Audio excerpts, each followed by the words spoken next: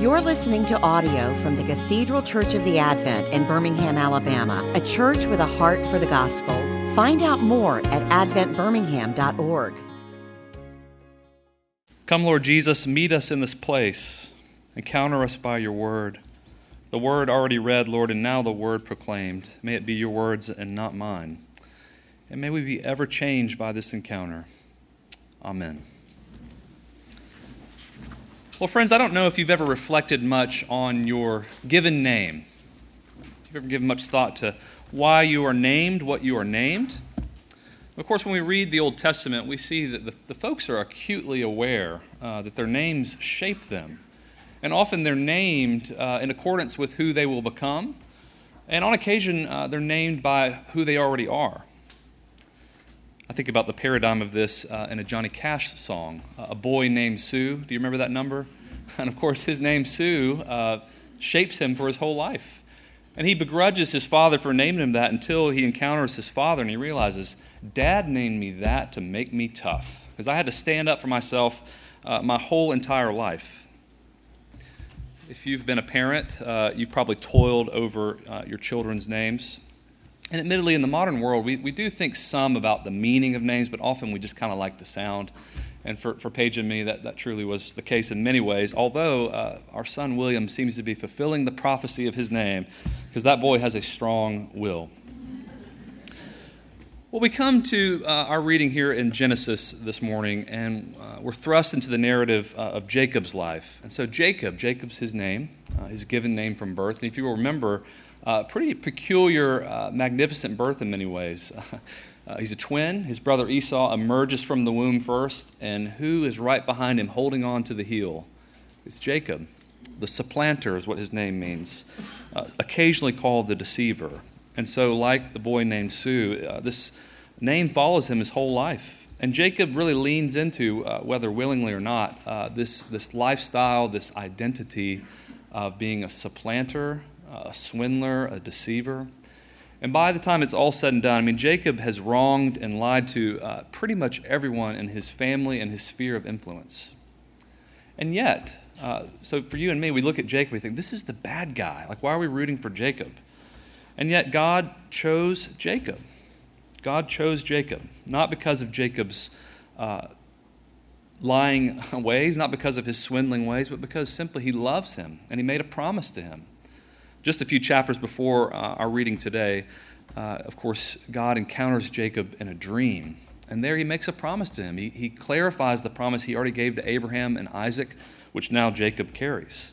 That he will be his God, and he will be with him, and he will return him to the land. And he won't let him go until he makes it to the land. He's not done with him. And so here we are in chapter 32 that Chris just read for us a few moments ago, and it's this pivotal moment in Jacob's life. And of course, in Scripture and throughout literature at large, there's always this scene, not always, but often, between dusk and dawn, where things happen, transformations occur. And here we see it on the night that Jacob goes. He's fleeing from his brother Esau. If you'll remember, Esau, his twin, by the way, they are as different can be. Esau is the rough and tough type. He's the hunter chasing the game. And Jacob is the one in the kitchen with the ladies cooking. Not that there's anything wrong with that, but that's just who Jacob was. And so throughout their life, of course, Jacob steals Esau's blessing that comes from being the firstborn, his birthright. And so Esau, rightfully so, is enraged by this. And his last words to his brother were, I will find you and I will kill you. Kind of a Liam Neeson moment, if you remember that movie Taken. And so in Jacob's mind, this is Esau's intent. He's going to find me and he's going to do what he said. He's going to kill me. And Jacob, being in the kitchen all his life and in the tent with his mother, probably did not have the ability to stand up to his brother. Esau probably had the muscles, probably had the Chuck Norris look, and Jacob was probably somewhat of a wimp.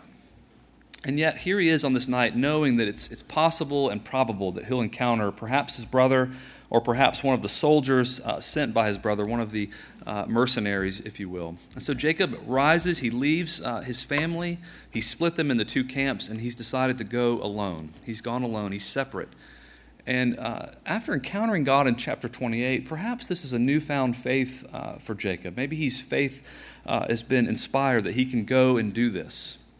And so he encounters a man. He encounters a man there at the river Jabbok, and the man and he wrestle until daybreak. Now, of course, by the end of the passage, you and I learn this was an encounter with God, and Jacob's given a new name, and we'll discuss that in just a few moments. But can we just pause there for a moment and reflect on how peculiar this is? Now, for the Old Testament, it's not weird, but for you and me in the 21st century, I do not encourage you to go out to the streets of Birmingham and wrestle someone this night, hoping that it's God who will bless you. I don't encourage that one bit. As exciting as that sounds, and perhaps as faith-filled as you may be, I don't encourage that, and I don't endorse that from this lectern.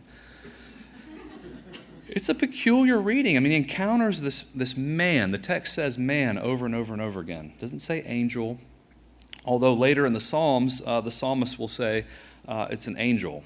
And again, those categories blend in the Old Testament. When Abraham deals with the three men, one remains. The three angels, one remains, and he's a man. God seems to be willing, and not just willing, but able to break the rules, if you will. If I set the rules, I mean, God and heaven are there, man and creation are here. There's no movement between. And yet we know we have a God who likes to meet us. We have a God who likes to condescend. And I don't mean that in a dirty way. Just he loves to come down to us. And so he comes down to Jacob tonight. And you can imagine, put yourself in Jacob's shoe for just a moment. He's a man on the run. And he encounters this man at the river. For all he knows, I mean, this is the end for him. This is it. His whole life he's been looking over his shoulder, wondering, when will I be found out? And here he is. He's been found out. God encounters him. And so throughout the text we see over and over and over again Jacob saying, tell me your name. Please tell me your name. Let me know who you are, and by golly, bless me. And the man says nothing to that effect. He never gives his name. This is so much like the life of faith, isn't it? I mean, you and I, we demand of God, give me an answer. Show me the way. Name yourself. And sometimes all we have is that silent answer in the middle of the night. Well, when it's all said and done, the sun breaks and Jacob prevails. How this is, I'll leave it up to your faith to determine. The text doesn't explicitly say, but it's clear to you and me that God allowed Jacob to win. If any of you have small children, you may wrestle at night. We love doing that in our house. And I like to be pinned by my children and say, all right, you won. But I think we both know, we look into each other's eyes, we know, I let you win that one, buddy. Well, God seems to let Jacob win. And in this, he gives him a new name. This name that he had his whole life of being a liar and a cheater and a swindler and a supplanter. He gets a new name. And his name has to do with this striving with God and men, and yet he prevails. And this becomes a parable for the people of Israel. This is how the Jewish people, and I'm not speaking as one, I'm no professional in that matter, but a people who are not proficient necessarily, not one of mastery. In fact, in Exodus, God says as much. He says, I didn't pick you because you had chariots and armies and riches. I picked you simply because I love you and I've chosen you. And so Israel takes on this name, the people. They're no longer Jacob, but they are now a people who have striven with God and men and yet have prevailed. And you and I have been grafted into this faith. This is a life of faith. St. Paul says, through Christ we've been grafted in. So this is our story too. And it's not that we win because we're really good at life and we're strong and we know how to master everything. We prevail because God has mercy. And in that striving, in that relationship, it's to whom we're connected. That's ultimately our strength. And so this morning, you've been encountered. Maybe you're striving in your own life. Maybe you're struggling with your finances or your career or your family. And all those things are true, and they take up so much mental and physical energy. But as we read this text, we realize we too are striving with God, and perhaps all along you've been sustained. Because on the other side, this would-be foe is actually your friend who's strengthening you and carrying you through the darkest moments. God meets us in the middle of the night when we need him most. And perhaps it's not the way you or I would have planned it or scripted it. Again, I would not script or plan a wrestling match with God at night. And yet God chooses to meet Jacob and chooses to meet the people of Israel and chooses to meet you and me in those moments. And as a sign of that, we are ever changed. Jacob goes on not the same. He has a newfound faith in God, perhaps, but also physically he's limping because his hip has been maimed and injured.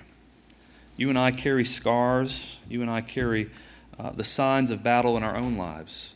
And perhaps it's a continual reminder that God sustains us, and even in our wounds, he holds us.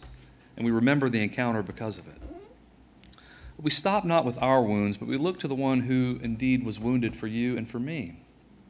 You and I carry wounds in this life, but it's in Jesus' wounds that we find health and salvation and wholeness. I always love that account, and I often preach from the post-resurrection account when Jesus comes with nail-scarred hands and stripes and a hole in his side. He could have come back any way he wanted. He could have come back whole. He could have come back leaner and younger, but he chooses to come back in that broken body as a continual sign that he has held you and me in his wounds. In those infinite wounds of Christ, you and I are made whole. So this morning, you've been encountered, dear friends. And maybe you're struggling to say, God, is this you? God, is this you? And maybe he's not saying it point blank to you in the way that you and I want to hear. But you've been changed. You've been grafted into this same faith. And the one with whom you've been struggling has been God all along, not as a foe, but as a friend who changes you even now and points the way to the cross where you are ever changed because of his Son, Jesus Christ. The most moving part of this whole narrative is not actually in our passage, but it's in the next chapter. Jacob's been changed. He's now perhaps on some level repentant. And he goes and he meets his brother. And Esau comes not with a fist or a knife, but instead he comes and embraces his brother. He falls on his neck and kisses him, and they weep together. This is the fruit of the gospel. When we encounter God, we're ever changed. We only see that Jacob had an encounter with God, but I think Esau, perhaps, maybe God dealt with him too, perhaps in a dream, perhaps in another wrestling match elsewhere. But the fruit of the gospel is you and I no longer have to strive to succeed. Our relationship with God is our health and our success. And then by that, we have the ability to forgive and be forgiven with fellow man and with God himself. So this morning, as we continue to worship, we give thanks that God chooses to never let us go. And even in our faithlessness, even in our own insufficiencies, God holds us in relationship. And yes, sometimes it's tumultuous. Yes, sometimes we strive. The life of prayer is this life of striving, saying, God, when will you? God, when will you? And his timing is never clear. We never quite understand why God does the way he does it. And yet we hope, and our hope is found secure because of this continual relationship, of this covenant God who chooses never to break his promise for you and for me. In Jesus Christ we pray. Amen. You've been listening to audio from the Cathedral Church of the Advent. If you live in Birmingham or find yourself visiting, we hope you'll join us for one of our Sunday services. Find out more at adventbirmingham.org.